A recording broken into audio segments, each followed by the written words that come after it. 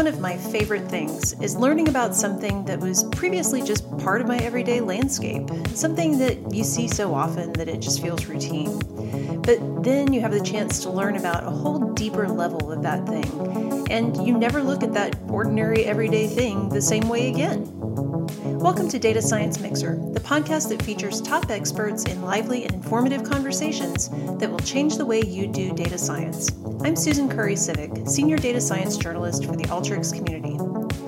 So, seeing things in a new way, that's totally what happened for me after this conversation with Cynthia O'Rourke. And in this case, it's trucks.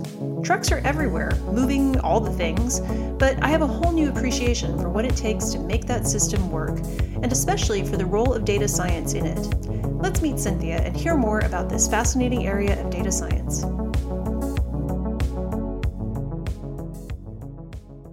Cynthia, thank you so much for joining me today for Data Science Mixer. I'm so glad to have you here. Maybe we can just start off by having you share with us your name and your current title, the company you work at, and the pronouns that you use. Sure. I'm Cynthia O'Rourke. My current title is a DS2 at DAT, a Freight and Analytics, and my pronouns are she, her. Awesome. Thank you. So tell us a little bit about how you got into data science and what brought you to DAT. In college, I got a biology degree because I always wanted to go outside and hang out with the animals and the plants. And everyone who has a biology degree knows that that is not what you get to do with a biology degree.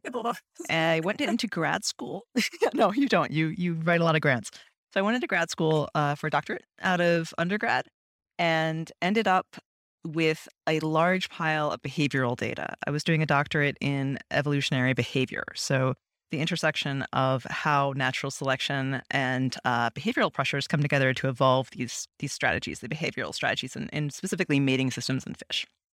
So I took to statistics pretty quickly over the course of the biology degree.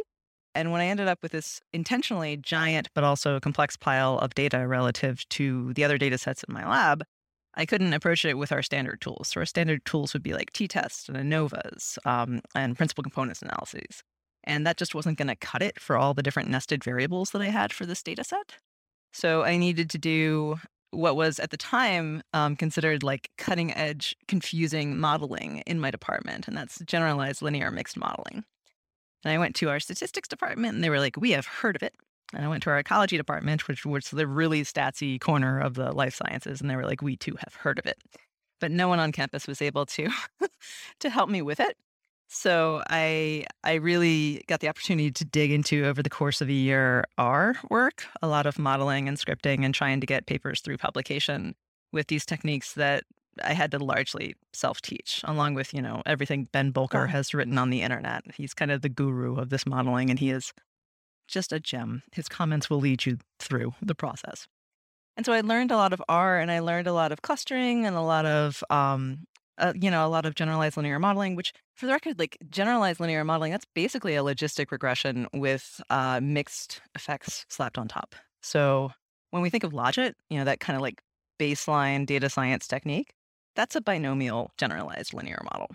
So it took me like 2 months before I woke up at like 4 a.m. and was like, oh, logistic regression is just a generalized linear model. I've been doing this for years. So the terminology is different, but the work that I was doing was really similar to what a data scientist does.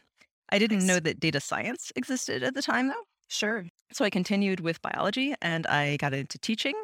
And I moved out to Portland, Oregon, and went into behavioral genomics so that I could look at the genes underlying behaviors and not just the evolutionary processes.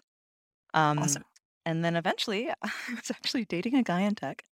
And he mentioned that I would make a good data scientist. And I said, what is a data scientist? I love this combination of words because I love data and I am definitely a scientist. Tell me more. Sounds like destiny. Right? And so a data scientist, turns out, gets to be the person who is just handed giant volumes of data. Now, it's not necessarily in great condition, but giant volumes of data. And you're supposed to make something useful out of it for a company. And I was like, that sounds amazing. So I set my sights on that summer of like 2018. And then I was hired on at DAT Freight and Analytics about 6 months into 2019. So it's that easy. It's that easy. You just hear about data science, and then the next thing you know, you are one. That's how it goes. So yes, I like this. This is an amazing career path and career destination. Just hear about data science and just start doing it. And it's amazing how that has come into a really neat role for you at DOT. So tell us a little bit about some of the work that you do. So I do a lot of ad hocs, which I think any working industry data scientist will tell you that a lot of your work is going to be ad hocs. You're in a position, especially in a medium to large company, where you get to know the data really well. And so when there's not a question that is appropriate for like the financial analyst or, a specific product success analyst, when it's more general, they often go to the data science team. And so we around the team trade off a fair number of ad hoc analytic requests. So there's a lot of my time that's spent doing like correlation heat maps, stuff like that. Dealing with federal data, especially messy federal data, has been a huge part of my life and my SQL journey. So you do a lot of that. And I really like those because they give me a chance to learn about our customers and our marketplace and how our company functions in ways that I wouldn't necessarily have learned otherwise because you have to go digging. Sure. So it's like a little research project. And then the rest of the time is spent on productionizing, turning records, which is what I think of as data, into revenue for the company, which means we are selling it to someone, internal or external. I generally work on externally facing products. And so the process of hitting some kind of algorithmic success metric that serves a customer success metric, which is, I think probably you've heard from a bunch of other people, very little of that is actually the algorithms. Like there is a ton of that is it's figuring out who the customer is, talking with the stakeholders, talking with the domain experts, getting comfortable with the data, what it can and can't do. And trying to figure out like what success looks like and how to measure it along several different axes. So I'm in a lot of meetings, a lot of meetings. Yeah, I bet. But it's really fun because I get to learn about freight trucking, and that is a wildly complex ecosystem. Yeah, and I like how you call it an ecosystem. Yeah, well, and I'm biased because I come out of an ecological background, like behavioral ecology. So I'm really comfortable with these heterogeneous spaces where like nothing is independent. Things kind of cycle back onto themselves, and you can't assume that any two things are exactly like one another. Like everything's a little bit different, and the data is incredibly messy. And that is absolutely true. So just we have three basic customer types in my company. We have truckers, so people you see out on the road driving trucks, but also the companies behind them, so the people back in their offices that are dispatching loads for those trucks to carry, taking care of the insurance requirements, the federal bond requirements. Like there's whole businesses that essentially carry freight. So that's one, the truckers. And then we have the shippers, and those are the people that have freight to move. So this is kind of interesting because they don't think of themselves as shippers. Like Walmart doesn't think of itself as a shipper, but for us, they're a shipper because they have things to move. And then the third is this intermediary partner called brokers. And a broker is they mediate the transaction between the shipper and the trucker. So they never actually hold the load, but they make that handshake happen. And so we have these three customer bases, and that alone would be, a fairly complex set of demographics. But then think about like all the people in the country that have things to ship. Like if you've ever mailed a package, you are technically a shipper. So you and I are shippers. But then so is like Kraft Foods. Yeah. A little different scale. Yeah. Yeah. And then if you think of truckers, my Uncle Bill back in Michigan was a owner-operator for a long time. And he owned his truck. He was leased onto a company and he drove his truck. So he is a trucker, that guy with one truck. On the other hand, there are, Amazon is also a carrier, as we would call it. So they are a trucker. They have a huge fleet of trucks. So there's that wide range there. And then brokers, the same thing. Like some brokers are just little operations of 3 or 4 people. And some are C.H. Robinson, which is 4 times larger than the next largest broker in the country. Yeah, amazing. Yeah, so it's this wonderfully diverse set of customers. And then we have this amazing set of data. Well, I say set like it's one set of data, but our company goes back 43 years now. So we were originally a corkboard on a North Portland truck stop, Jubit's truck stop. I love this story. Yeah. No, I've been to this truck stop. I have not seen the corkboard, but I've been to this truck stop. And so people who had a load, like I've got a load, I need to get this load of whatever's out of Portland, Oregon this Saturday, and I need to get it to New York City by the end of the week. And they would stick that load on an index card on the corkboard. And truckers, like my Uncle Bill, would bring his truck to Portland and like bike around town and then be ready to take something else. Like, well, I'm heading to the East Coast. I could take your load. So Uncle Bill would look at that index card and he would call the number and he would negotiate to carry that load back for a certain rate. And that's called a spot rate. And that is a rate that has not been agreed on long in advance. It was just an index card on a corkboard. And we handle those like that. We are still that kind of a system, only we are now handling just shy of 1 million loads per business day on our load board, which is very digital now. That would be a lot of index cards. Yeah. Yeah. So the Jubitz brothers built out that index card situation to first just monitors in truck stops around the country. So you could look up at the monitor because the index cards were getting stolen. Humans are humans. So over time, to this massive database and this massive number of transactions every day, which we then can collect signals from that. For example, the number of loads that are posted gives you an indication of the demand for trucks in the country, rather. And that can change by region to region. So if Portland, Oregon currently has a ton of loads posted, we know that if you're in a trucker, you're in a really good bargaining position to ask for a higher rate to take one of those loads out of Portland, Oregon. And conversely, if there's not very many loads posted, or if a bunch of trucks have posted, because we also let trucks post themselves to our load board, then you know as a trucker that you are not in a good bargaining position. So that's some of the data that we have. We also have rates data. So we track over time how much it costs to move a load around the country. And that is really important data for a lot of people who are calculating what they should be asking for to move a load or what they should be paying to move a load. And that's called our rate view database. We have a bunch of other data on top of that. We are filthy rich in data, and it is a delight if you love working with data, which I do. Like, it's just an embarrassment of riches. That's awesome. One of our newer DSs, Andrew Sandel, refers to it like being a kid in a candy store. It's like that. That's great. And you mentioned the federal data as well. So how is that working into your process to the degree you could talk about that? You know, the federal data is awesome in this country. Like, what our tax dollars do for us in terms of generating and storing data is amazing. So you could just sort through different data sets at the federal level all day and never get to the end of it. Like, never find out how many different feeds there are out there. Fortunately, I only have to look at the macroeconomic and the freight and trucking data. And it requires some cleaning. It's a big data set, and there's a lot of human entered data, and especially the smaller truckers cannot necessarily be trusted to be careful on what they enter. Sure. But once you've got that cleaning logic, like, you get this insight into like what the fleet sizes are. So how many of my Uncle Bill, how many owner operators are out there driving right now? How many of the Amazons are out there right now? Of those two groups of people, like, where are the drivers? Right now we have a driver shortage in the country. So which companies are succeeding in hiring a bunch of drivers? Which companies are losing their drivers to other company sizes? There's a ton of data in there. And so, yeah, I just once a month, Snowflake is populated with that data. We've set up a Python script that pulls it off the internet, unzips it, and throws it to Snowflake. We have a great data engineering team. And then I've got a little Python notebook that just runs and automatically aggregates it all. And we can all just take a glance, like, easily at what's happening in the fish population or the trucker population this month.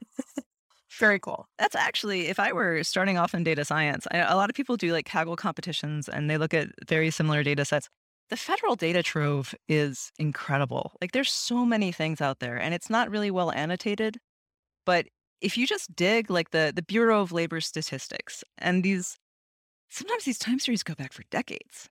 So, like, go to the FRED, the FRED, it's economic database that will just let you plot data in real time, and you can pull down the CSVs if you find it interesting. And like, that's where I would go if I were just starting off in data science right now to get some interesting data sets. Yeah. Also, your tax dollars pay for it. So. Yeah. Might as well use what you're paying for, right? Yeah, that's cool. That FRED website is very cool. I have looked at that before, and you can even do, I think, seasonality adjustments or get seasonality adjusted data sets and all sorts of stuff. It's pretty neat. Or take the seasonality out if you want to do your own seasonality adjustments. Right. Yeah. Nice. Very cool. So I think you had mentioned too, like, a recommender system that you're working on. Is that something that you can tell us a bit about? Yeah. So we have we don't just have access to that federal data. We also have a long history of a lot of those federal data stores. So not all of that federal data is maintained indefinitely by the agencies that report it, but we capture that. So we capture a lot of that and we store it in Snowflake. And so we have this problem for shippers and for brokers, the people who handle the transactions between truckers and shippers, where you need to keep a pool of reliable truckers that you can reach out to on short notice. So if you have a load to move this Saturday, you need to be able to get in touch with someone this Saturday who has a truck that's in the right position and that you can trust, who has the right insurances to move that load. So you have to keep this kind of constantly refreshed Rolodex of contacts of carriers. And we have, our company has about 100,000 carrier customers, which is a good size number. And we also have some data that I'm not going to speak to specifically, but we have some data that is great for training a model on the preferences that brokers have for carrier customers. So yeah, so who would you like to do business with? And more importantly for me as a data scientist, what attributes are informative of who you want to do business with? So like of all these different ways we could describe a trucker, the fleet size, the kind of equipment they have, the geographies they run in, like which of these matters to you? And so I did some machine learning work, like actual machine learning work to pull out what's most informative signal wise. Yeah. So like, what do they actually care about? What are the things that are most predictive of whether or not this person is going to be in their network? And then I worked downstream and I've simplified it into a Euclidean distance scoring model with some extra little like jujus on it so that we can host it very, very quickly in AWS. Sweet. So you can run it, you can literally cycle through several million carriers and dozens of attributes every day and get like a list of 200 for every carriers. So this enables us then to turn around and offer to our customers, if you need a specific carrier that is like this carrier, here's a list in ranked order of carriers that we can recommend that are like that carrier. And if you give us a list of carriers you like, we can take a second pass at that and give you a list-based recommendation. So you seem to like this kind of carrier on top of the specific carrier. So we're going to tell you, a list of 200 of this kind of carrier to reach out to. So it's almost like a networking recommender like LinkedIn does. Yeah, that's very cool. And this is something that is still in the works, or something you've already deployed, or still a work in progress as far as getting it out to the customers, but it's embedded in a series of features which I'm not allowed to talk about, which are like currently in beta customers' hands right now. So we'll be out there shortly. It steals the basic structure of the LinkedIn first pass, second pass network expanding thing. They had a really good idea, and I love their algorithm, so I thought I'd crib their notes. Yeah. Well, I just love the creativity though in taking that to trucking. I mean, as somebody with no knowledge of the industry, like that's not something that would have occurred to me, but I think that's such a neat application of that concept. I mean, when you're doing it, I figure one of the first steps when you are developing a data science product and you have gotten as far as to know what you're trying to deliver, so that's actually pretty far into the process, but once you've talked with the stakeholders and you know what you're trying to deliver, like one of the first steps is to go on the internet and see which generous company has told you how they've done something similar. So like Stitch Fix is really good about doing this. They'll do a full tour through their algorithm stack. LinkedIn was very open on especially the engineering and technical end of what they do. There's just some companies out there that are willing to gift you with like what has worked for them, and you can go touch their product and decide if you like that output. And then you can steal that structure. So why not? Yeah, absolutely. Very cool. You mentioned some of the issues that you've faced with some of the messy data that comes up, even like handwritten data and so forth. And it sounds like this is something you strangely enjoy. But what are some of the strategies that you've used to deal with that, especially some of the stuff that's just, maybe inconsistent or untrustworthy? Well, so the report that I handed off this morning, there's like one line in the Python that is just exclude these 3 people. Like, not these guys. So it's like, we're looking at millions and millions of truckers in the United States, and like, not these 3 though. Right. And they weren't added all at once. Like you'd do something, you'd process the data would do something really strange. You'd dig into it and you'd be like, oh, Joe in New Jersey with a single tow truck. You do not have a fleet of 10,000 trucks. Joe, I am going to remove you from the database going forward. And so there's a lot of that. We had actually this morning, we have someone that we're going to have to add a note in about because they slammed our system and it looks like they posted too many loads. So we're going to have to clean them out. So it's like So we have these measurements of how many loads are posted, and then suddenly you get this giant spike, and the spike isn't real. And so we have to then post process and remove that Yeah. person and whatever it is they were doing on that side. So there's a lot of that. But freight and logistics in general, it's a long-standing industry. I mean, the Mhm. railroads expanded this country. So like it's foundational to the United States, which means that there is a lot of tradition and there are Mm. lots of the ways that we've done things. And there's a lot of data that's on like carbon copies or you know, written on hand scrawled bills. Actually, the pandemic was good about getting people to move to eDocs. So that's Oh, kind yeah. of nice. There's like a lot of people's back end systems don't talk to other people's back end systems. Like they don't speak the same Mm. language. They're on the same formats.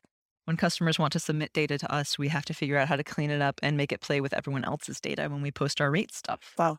Mhm. So yeah, it's this big heterogeneous data ecology as well as a user and problem ecology. And that requires a lot of not making assumptions. Yeah. Um, Yeah. not making assumptions and carefully EDAing not just your input data, but also the output you get. Mm. And Mhm. thinking about why that output might look a certain way and whether that matches up with reality. I call it sniff testing, and I will often send it to Mhm. other people in the company and be like, does that look like it?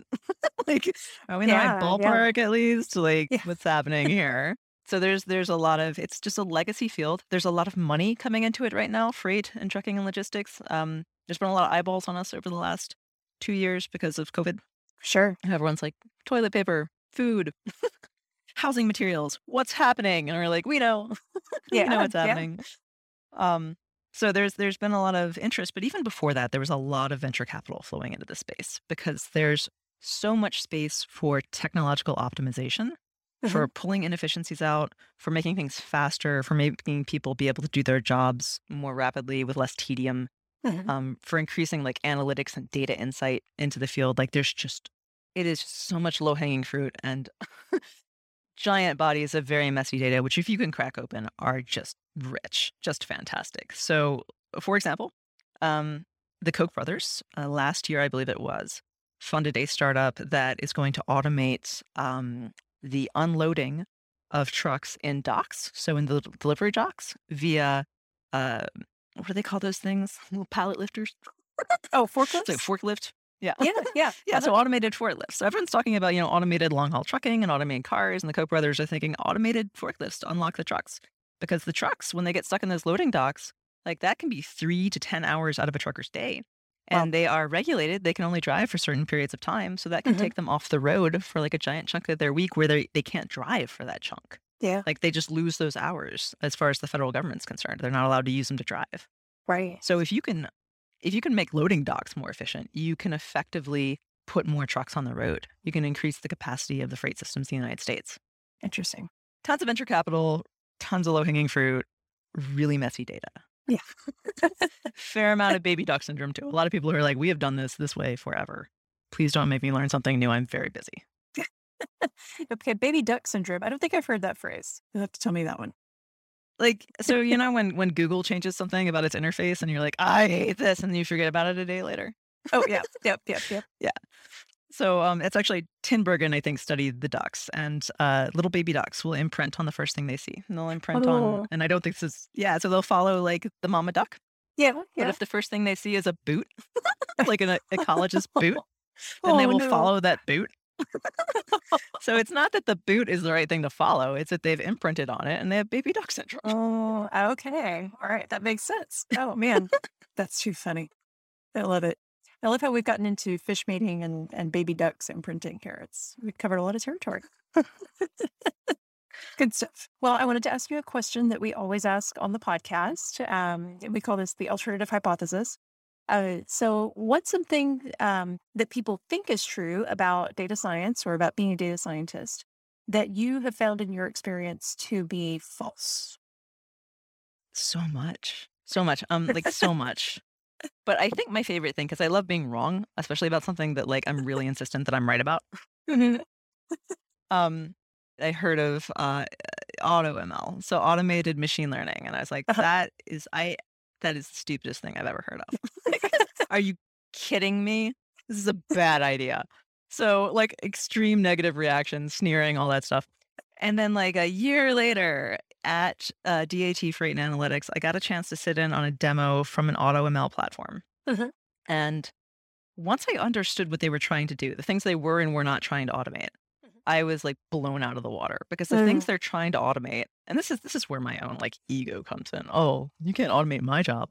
Like our job as data scientists is to automate and take the tedium out of other people's work. Like to make sure that you don't have to sit down and try and draw your own forecast of a time series every single day. We're Right. going to automate that. We're going to make that to make sure you don't have to process your own PDFs all day, every day. Like that's literally my job. And I was like, oh, no one can do that to my job. But I'm like, not a forklift. right, exactly. But that's what they're doing. I mean, they are automating out the process of data cleaning, imputation, sample balancing, checking the model against 39 other different models, like different pipelines to use, whether or not to use any kind of differencing in the pipelines. Just everything that is, it's like a hyper grid search. So if you enjoy rolling your own grid searches and like implementing a grid search with every single Python script you run and like doing that, I mean, sure. But like if you don't enjoy that work, if what you want to do is like focus on the data and choosing the best model structure to get the data to go where it needs to go and all the stuff that goes around this stuff, like the productionizing aspect, getting it out there to the customers, checking to see whether you're answering their pain points, checking to see whether it fits into the business strategy. Like all that other stuff is what I'd rather focus on. Sure. And so to have someone automate out what I think of as the pretty tedious and straightforward, but now it's not straightforward. They've got like Kaggle experts doing this. So let me not even begin to imply that I could do it better. But what it feels like to me is it feels like the first CPAs who got to see Excel working. Like you would have looked at that and been like, this is amazing. There's so much of my rote daily behavior that I don't have to do anymore. And now you would be extremely hard pressed to find a CPA that doesn't use Excel, right? Yeah. Like, Yeah. I don't know if one exists. Right. And I think that's where we're headed with AutoML. It's not that it's going to get rid of data scientists. It's going to be like data science on steroids. Mhm. So that has been really exciting to see and to be totally wrong about. So wrong about. That's great. Yeah. I mean, I still dive into the data because it's yeah. messy, right? Sure. And you want to understand, you're going to get a better model if it's not garbage in. Yeah. So you want to understand like how to clean it up, how to tidy it up, how to make it sane before you feed it into the model. And for me, understanding what the data is doing and how it is feeding into the model, what you are and are not getting signal out of is crucial for making the models better.